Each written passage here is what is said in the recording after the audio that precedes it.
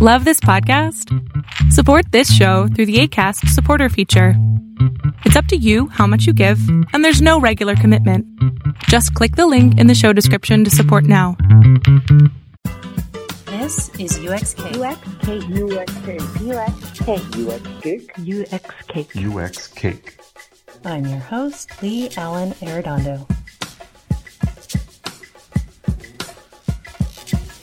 How people interface with technology is constantly evolving, but we're seeing big changes in the technology platforms themselves, including voice, AR, VR, robotics, and more. This means big changes in the user experience field, which is a growing but still relatively young discipline. How fluid is our UX expertise? How can UX practitioners move between mediums or technologies or disciplines? How can a game designer become a voice designer, for example? How do we even break out of those molds our work history has put us in?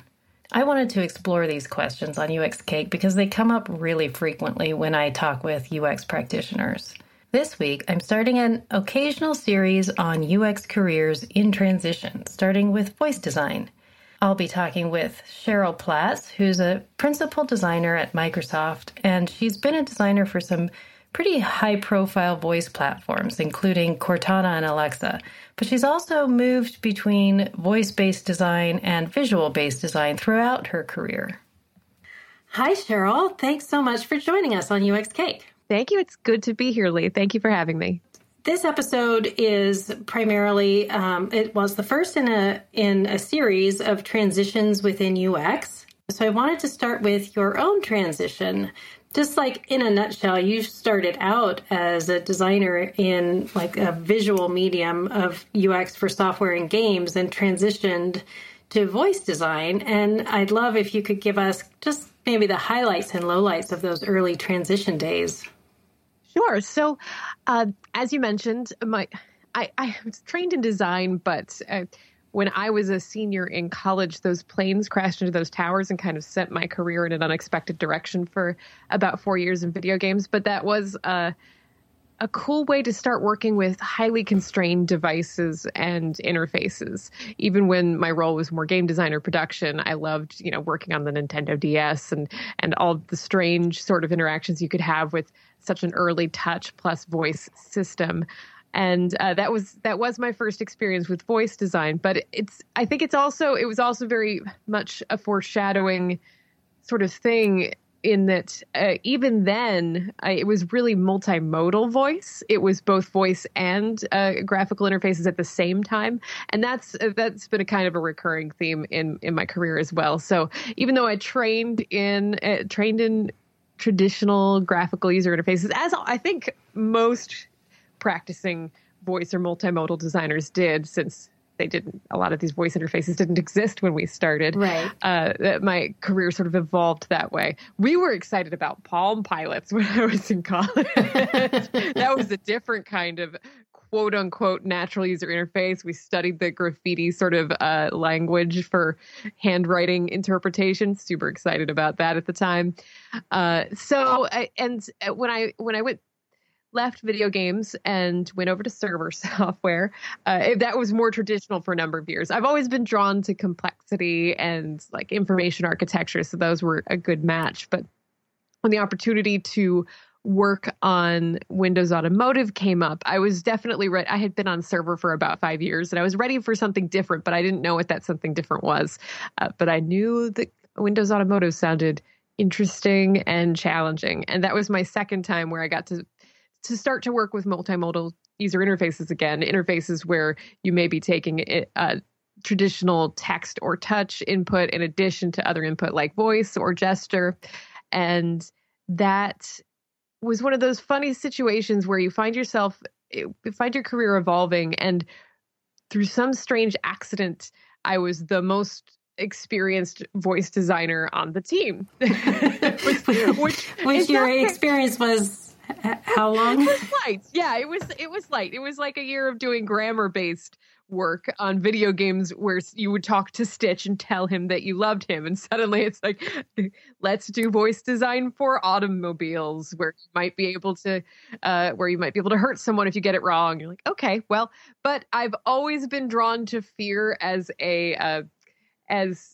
sort of a clue as where I should go next in my career. When things seem a little bit intimidating or scary, I'm like, oh, that probably means there's problems worth solving there. Yeah. And luckily, there were some fantastic program managers. Stephanie Tomko over at on the Windows Automotive team helped me a lot, kind of get up to speed on the way they had been working with things. It was interesting because natural language was on the forefront at the time. It was just it's like Siri had just launched and Cortana was a rumor, and we got to the point, but we in automotive, we did not have a persistent internet connection. So it was still more traditional grammar based interaction until about halfway through the project when Cortana showed up. And so we kind of redid a bunch of our work trying to think about how natural language would affect it. And then, as sometimes happens in a career, you encounter a setback, and that project was canceled. We had spent so much time and poured so much passion into that next release of Windows Automotive, but corporate priorities shifted. And for a while, I was really, really heartbroken.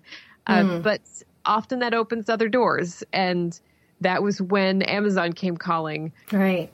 They would not tell me why they were interested, or what project it was on, except that they were interested in my voice design experience. And so once again, kind of went through door, and it became clear a few months in why they were interested in voice design, because then they announced the Echo. Oh, and that was I loved learning and immersing myself in this technology. And a lot of the folks who were at the forefront of the Echo were experts in more speech science and that form of almost computer science. That. Yes, I have a device here. You called Alexa. Yeah. Yes, my Echo Look is just right here, and I forgot to mute her, so that's good. She gets a word in edgewise. You find, as far as voice design as a specialty or career, you find folks who are sort of self-taught and passionate, or like myself, who came from information architecture or traditional design, it's sort of graphical focused design. And you find the folks who came in from the speech science side, a lot of folks from Nuance, and in some cases now, you're getting a lot of those folks are coming into Amazon and Microsoft. Tell Me What, that was another company where a lot of the speech science focused designers came from. But those are the two paths you find if you're going into dedicated voice design right now. But they were also generous with their time and knowledge. That the only way I could have been successful in what I've been able to do is via some of the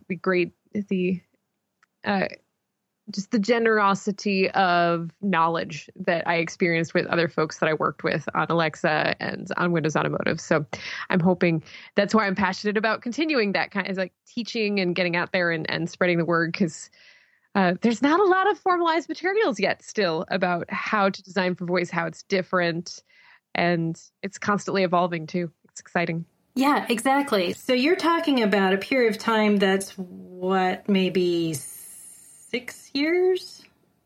5 years?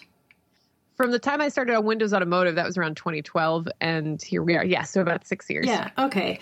And I just want to point out, well, you understand this, and anyone who is looking at transitioning into something that would be like an emerging tech, we see job descriptions for people looking for designers in these areas, and they want, years of experience. And obviously that's not happening with voice.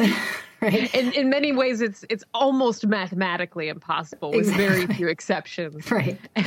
Right. So we have lots of designers who I hear it often, who are interested in transitioning into various emerging tech, but especially now more and more voice, because it is getting more popular with not just Amazon, but Google and Microsoft. And Microsoft, where you're working now, is really prevalent in the US, and now it's becoming more global. And so, that's actually where I'm coming from with this series for the podcast, because it is becoming so prevalent and there's so many questions. So here's a really really common one, which I'm sure that you've heard. People tend to get pigeonholed into a specific area of design, whether that's mobile or healthcare or automotive or, but we all know as designers that we're trained in fundamental design principles, and we have many layers.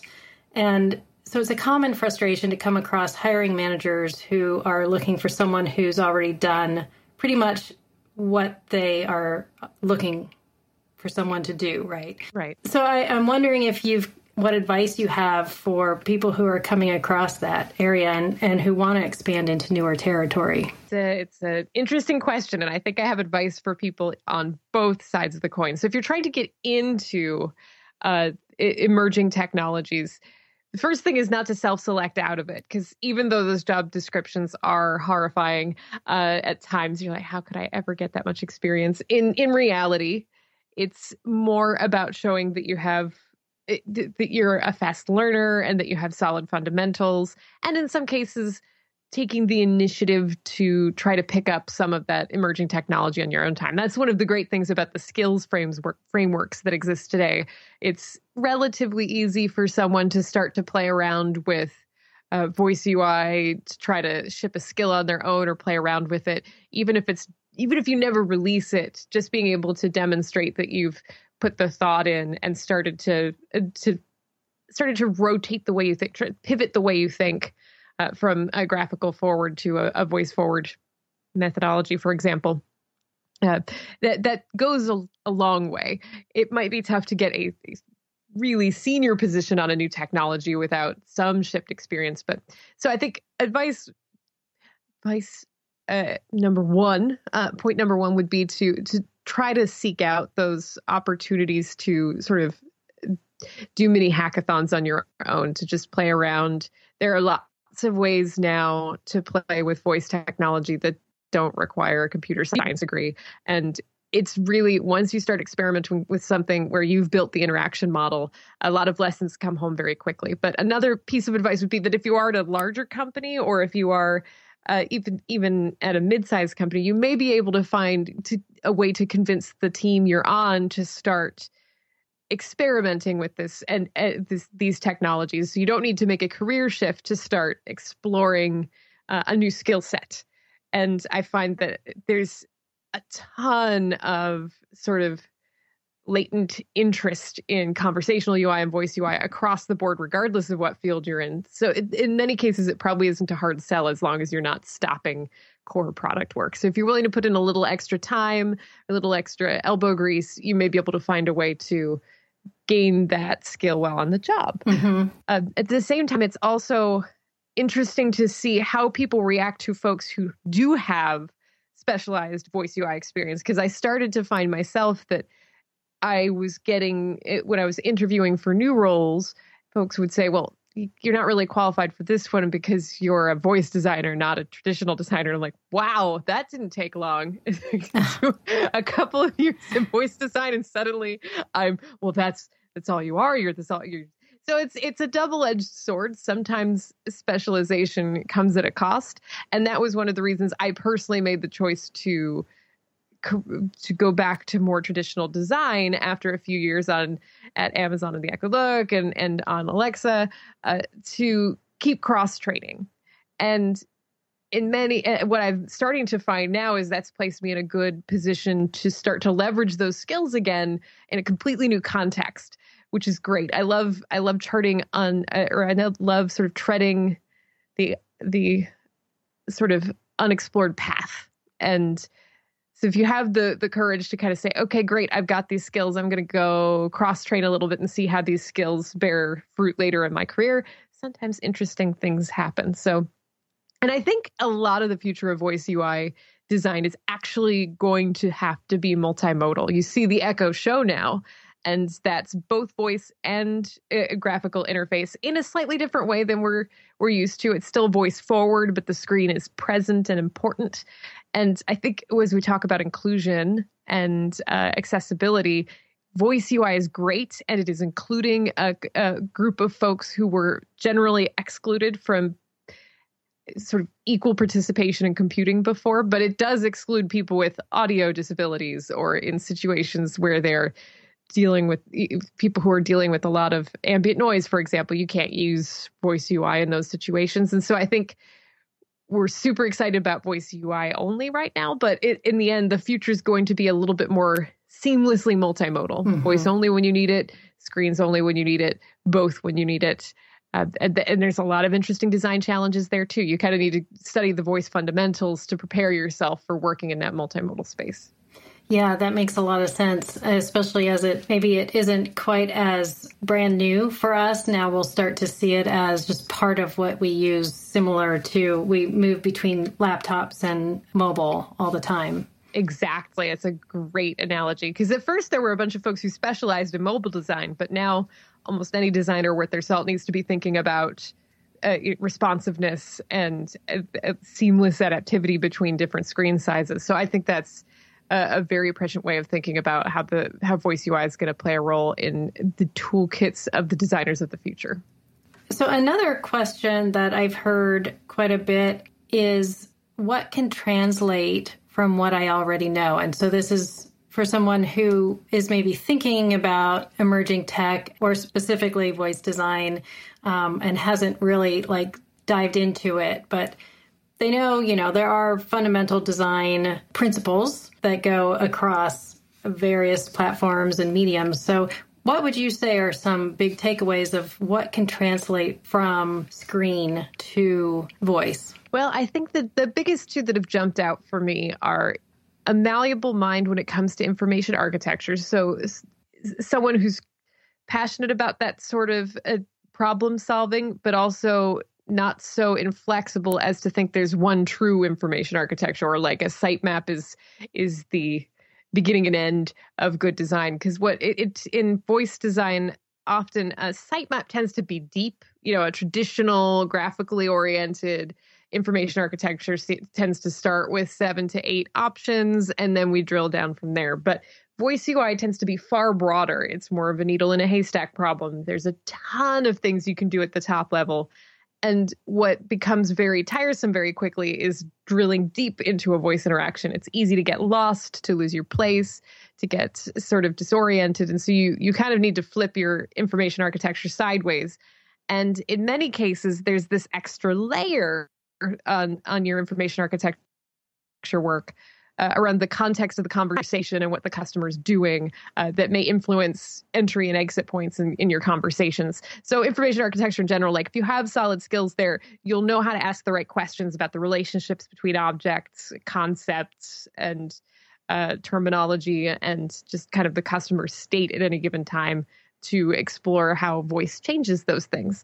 And if you've ever done a screen flow, an interaction flow, that skill can be extremely critical when trying to do a traditional command and control based voice UI experience. So this is what you see on Alexa today tends to be, it's essentially a state diagram, something that we worked with a lot in my computer science education, but representing sort of where the customer is in the journey, what decisions they might make, where we're waiting for intent or taking context from another place, and which sort of conversational blocks can be reused and where.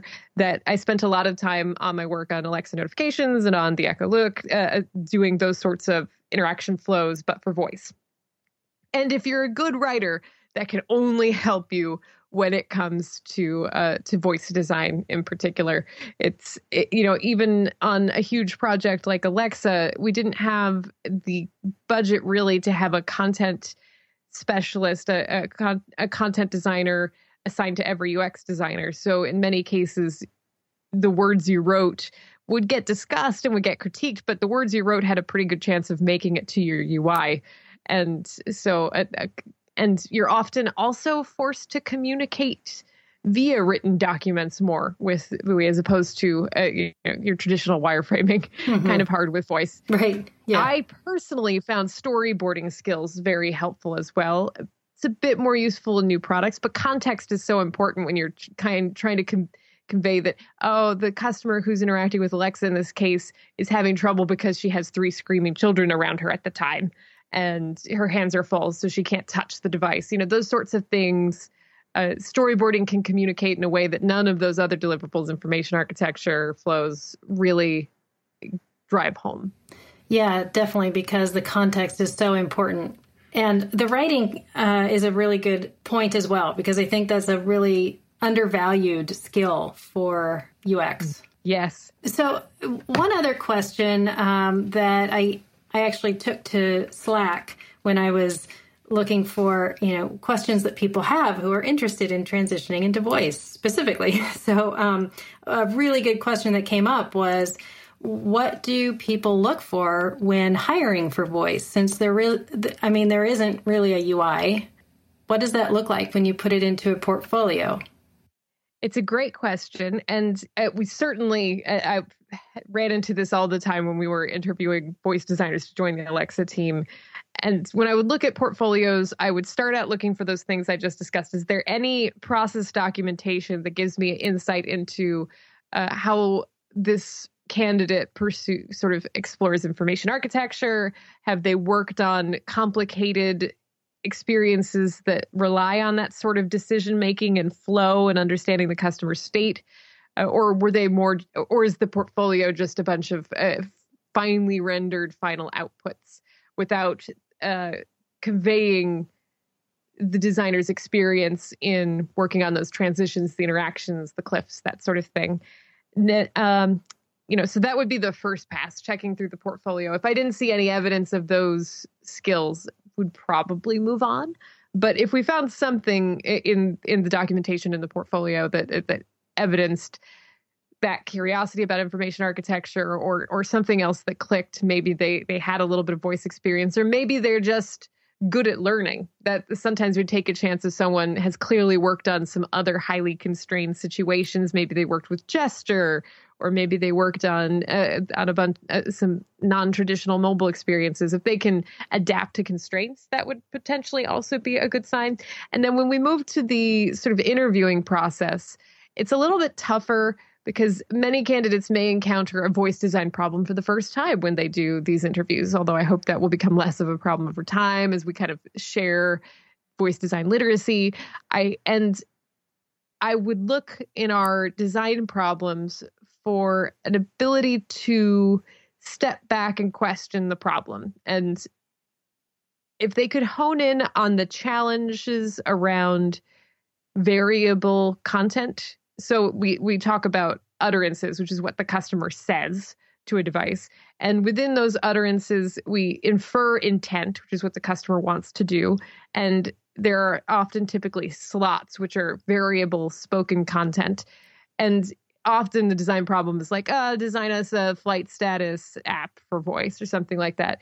Folks who would dig in on where to place that variable content, that's good. Like if they're kind of looking at things in that way, how people adapting to different ways people might specify that variable content. Folks who had enough awareness to understand and explore error cases, that's a big plus, because a lot of the time spent in voice design is designing for when things go wrong. Because when it goes right, it's absolutely magical. It's just supernatural conversation. Nothing goes, but there are so many ways a voice system can misinterpret what you've said, and there's a huge gradient of potential issues, right? Like sometimes, if it's a flight status app, if it misunderstands what flight number you gave it, okay, you probably need to make sure the customer knows what flight number you think you heard, so they can correct you. But if it was a flight booking app and it misheard the flight number, that could be much worse.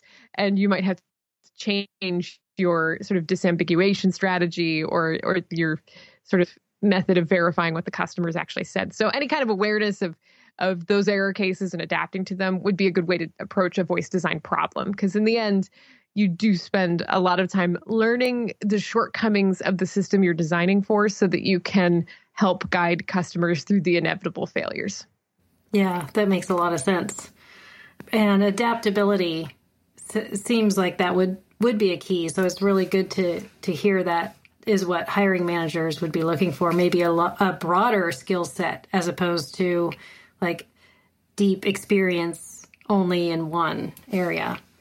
Yeah, especially as we move towards multimodal design, I think it's going to be harder and harder to find positions where you're only doing voice. Like it might actually become difficult to make a case for hiring someone who only does voice, because we'll need folks who understand how those systems combine. I think my take is that there will still be specialized voice designers who are solving really complicated voice problems, of which there are still quite a few. Conversation, multi-user interactions, context over long periods of time, that sort of thing. But there will be a large number of designers doing voice in parallel with other work.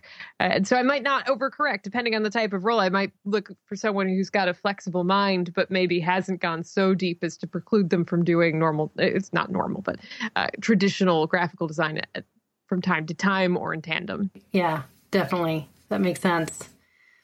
Okay, so we're going to do a little bit of a pivot here and go into the mini mentoring brainstorm. Okay. So this is where I have gotten a question or a scenario from a UX pro, which is related to the topic we're talking about. And then we'll get your input and maybe come up with some ideas for this person. So this comes from Ria. And Ria says, I'm a UX designer at an agency working on mostly mobile apps for 4 years. I'd really like to work on new kinds of interaction design, but especially interested in voice. I've read the book Conversational UI. I've taken some online courses in voice design, and I have created a pretty basic Alexa skill on my own, but I don't know what the next steps are to actually get any work in the field. All right, then. So it sounds like a lot of the first steps are there. Right. Doing a bit of reading, seeking out the training, which can be hard to find, and even playing with the basic Alexa skill. Those are all good basic steps. And I know that for some designers who don't come from a computer science background, moving to the next level of complexity on Alexa skill is a little bit daunting.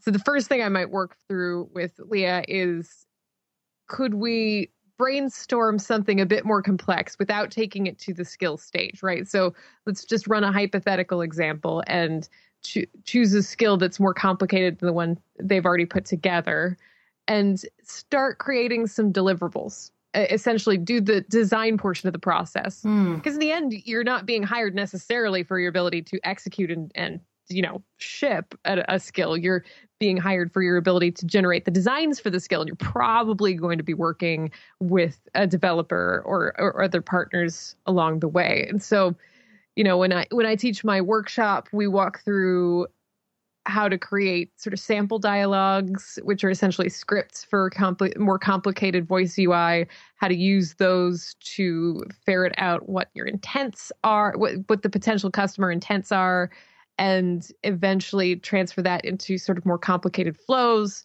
And from there, you can sort of winnow down what your prompt list would be. Like what strings would you hand off to somebody who is implementing the system? How would you convey the customer's journey between the different states in your voice UI?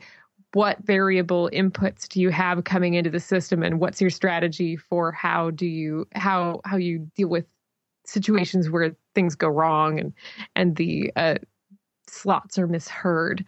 I think that next step is essentially creating a hypothetical portfolio piece.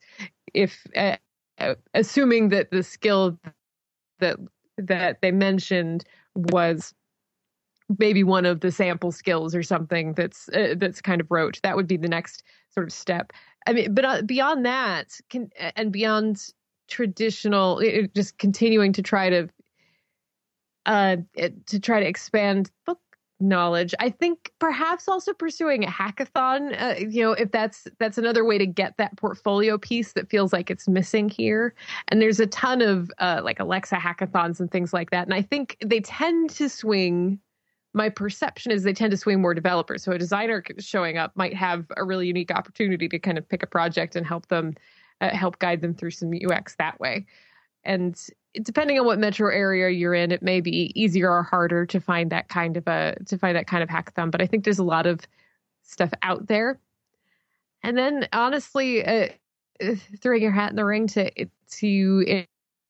interview at a couple places, because in many cases, the design problems you talk through, if you manage to get to that stage, can help you sort of understand what the next steps are. In some cases, when we're sort of trying for a moonshot in our careers, interviewing can be the only way to find out what we're still missing, to find out what people are looking for. And, my free time, I'm an actor. And a lot of times that folks get to that stage in their improv training where really the only thing left to do is to go start auditioning, to see what other folks are doing, to see what auditioners are looking for, to figure out what you want to focus on next. And it can be scary, but it's also just invaluable sort of learning opportunity, even if you don't get those positions. So the good news is, the path seems to be going in the right direction. And those two things don't have to be mutually exclusive, or they can actually run in parallel. You could start looking at actual job opportunities at the same time that you're trying to level up that portfolio piece. Yeah, that makes a lot of sense. And that is, I think that's actually really good advice for anyone who's looking at kind of spreading their wings or looking to move into a new space. Interviewing, not just as a practice run for interviewing, but research into understanding what hiring managers are looking for, which is exactly kind of what was in this question. But the other suggestions that we have for RIA are taking that skill development to maybe the next level with more complexity, but also really spending some time on working through the design portion of that process, and even as something maybe that could go into a portfolio.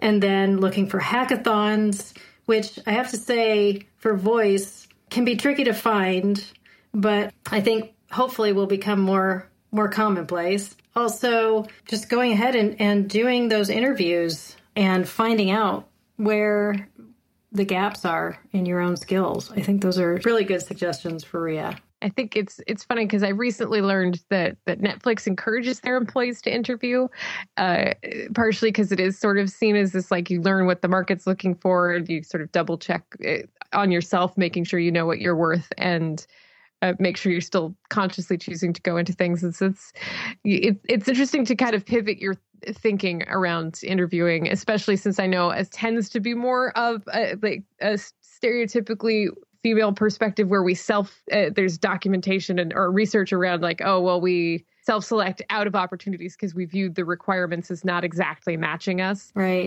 But taking that, understanding that what's asked for and what is available in the market may not always match, and just being willing to throw yourself in there, understanding there will be rejection there and not to take it personally, but that the journey is worth it. And I think the other thing, this one's a little tougher if you're not comfortable doing coding, but there have been certain points in my career where I sought out like a nonprofit or a volunteer group to work with who had needs that were more specific. And that was, if I wasn't comfortable doing just purely hypothetical design, like taking on web work, or in this case, like building maybe a light voice skill for a nonprofit, could be a good way to get what is actual portfolio experience without needing to switch jobs right away. Yeah. There are tons of, and maybe you can find another developer or somebody else who can partner with you to make that happen. But sometimes folks just need like specific problems to solve to make that leap. And there are always organizations that might be interested in that sort of help. Yes, very good point. So looking for your UX for good. Fantastic. So real quickly, before we have to let you go, I want to find out if I'm absolutely going to be linking to, you have so many great articles that you have written for people who are looking at transitioning into this field or curious about this field. So I will absolutely be linking to those. But what are some other resources that you would recommend for people who think they may want to or are looking to transition into this field? One of the articles I've written on Medium is a reading list. So if you have not started that part of your journey, there are several books to check out. I won't bother listing them all here, but they are, and there's only like 4 or 5 of them really. it's not an overwhelming set of documentation. And some of them are more tactical and some of them are more theoretical and research based. So it's a nice sort of balance. I definitely recommend if you're going immersing yourselves in that. If you have not installed a wide variety of skills on your favorite voice assistant, do so, because we can learn just as much from skills that are bad that we can from skills that just work magically all the time. And in some cases, you learn more.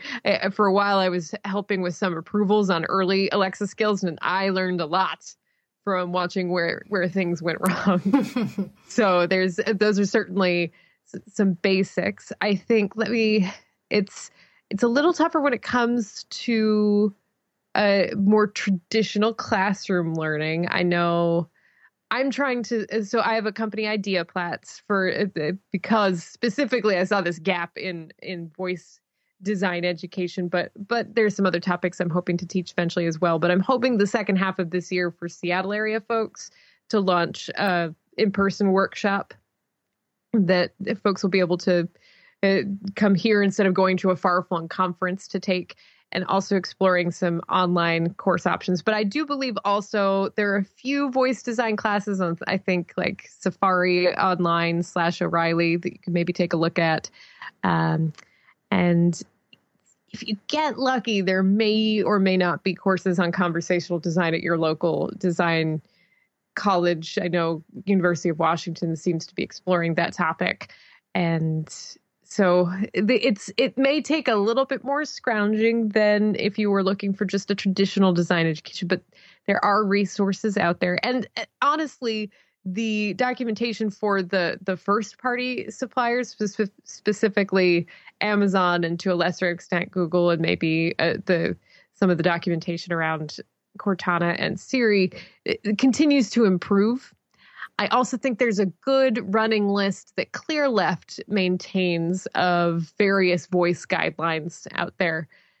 And if I can find it, I'll tweet that link out. But they've been championing voice designs. And if any of you guys are out in London, I will be teaching my workshop at UX London, which I'm very excited about. Nice. So that'll be in May. But obviously, that's not a scalable solution for a lot of folks. So trying to come up with something that's a little bit more in reach. Fantastic. And obviously, voice design has just taken off like really quickly. And to your point that it's going to become just part of kind of our everyday design, which we're already seeing that happening at a lot of companies. So I think the resources will become greater, and all those people that you're going to be teaching in your workshops and classes will go on to teach workshops and classes of their own. And they will learn new things, because one of my articles, the little soapbox I get on, is the difference between voice design of today and truly conversational experiences. I don't think we're at conversational experiences yet. We don't really bark at our conversational partners like, turn on the lights. That's not, it's not really polite, nor conversational. So I think it's going to be really interesting. I think there's going to be a whole other second wave of design evolution where we start to finesse the difference between a more command and control voice interface, which has a real place, and I think it will continue to have its purpose, but then more of a her style, longer term interaction with the voice assistant, or just a sophisticated voice enabled system where you build up context over time. It's far more conversational and emotionally aware. That's uncharted territory right now. Mm-hmm. And that's an exciting place for designers to be. Yeah, that is. And that sounds like a whole nother episode, which I would love to have. Maybe, I don't know, what do you think? When are we ready to start talking about conversational design as reality? When is that? I think we're already talking about it. We're just we're still negotiating with the terms of the conversation about conversation are. I think as designers, we are realizing we need to invite more linguists and psychologists to the table when we start dealing with things like emotion and perception. I was lucky that the program at Carnegie Mellon had a decent foundation in cognitive psychology, but I know a lot of self-taught designers don't necessarily get that exposure, and to move into this voice and voice-oriented world especially. It's kind of important to make sure the right people are involved in that conversation. I don't think design can do it alone. And so we're in the early stages. And bots are leading a lot of that too, which is a whole other topic. Right. But it's all this swirling mass of confusion right now. But once we get the right people invited to the table, we can sort of start exploring what truly conversational interaction means. Still working on getting everybody and all the right people to the table. Yeah. Excellent. Well, thank you so much for joining our table and having a slice of cake with us, Cheryl. I really appreciate that. Of course. It's been a really fun conversation. So I am looking forward to having that next conversation about conversational design with you. Yes, I will look forward to that as well. All right. Thanks a lot, Cheryl. Thank you. Hey, if you're interested in the topic of transitioning within UX, I really want to hear from you. I would really like to get more questions for upcoming episodes on transitioning in UX. You can send a comment or connect with us on our website, which is uxcake.co, or via Twitter at uxcake_, or our Facebook page at UXCake Podcast, or even Instagram at UXCake.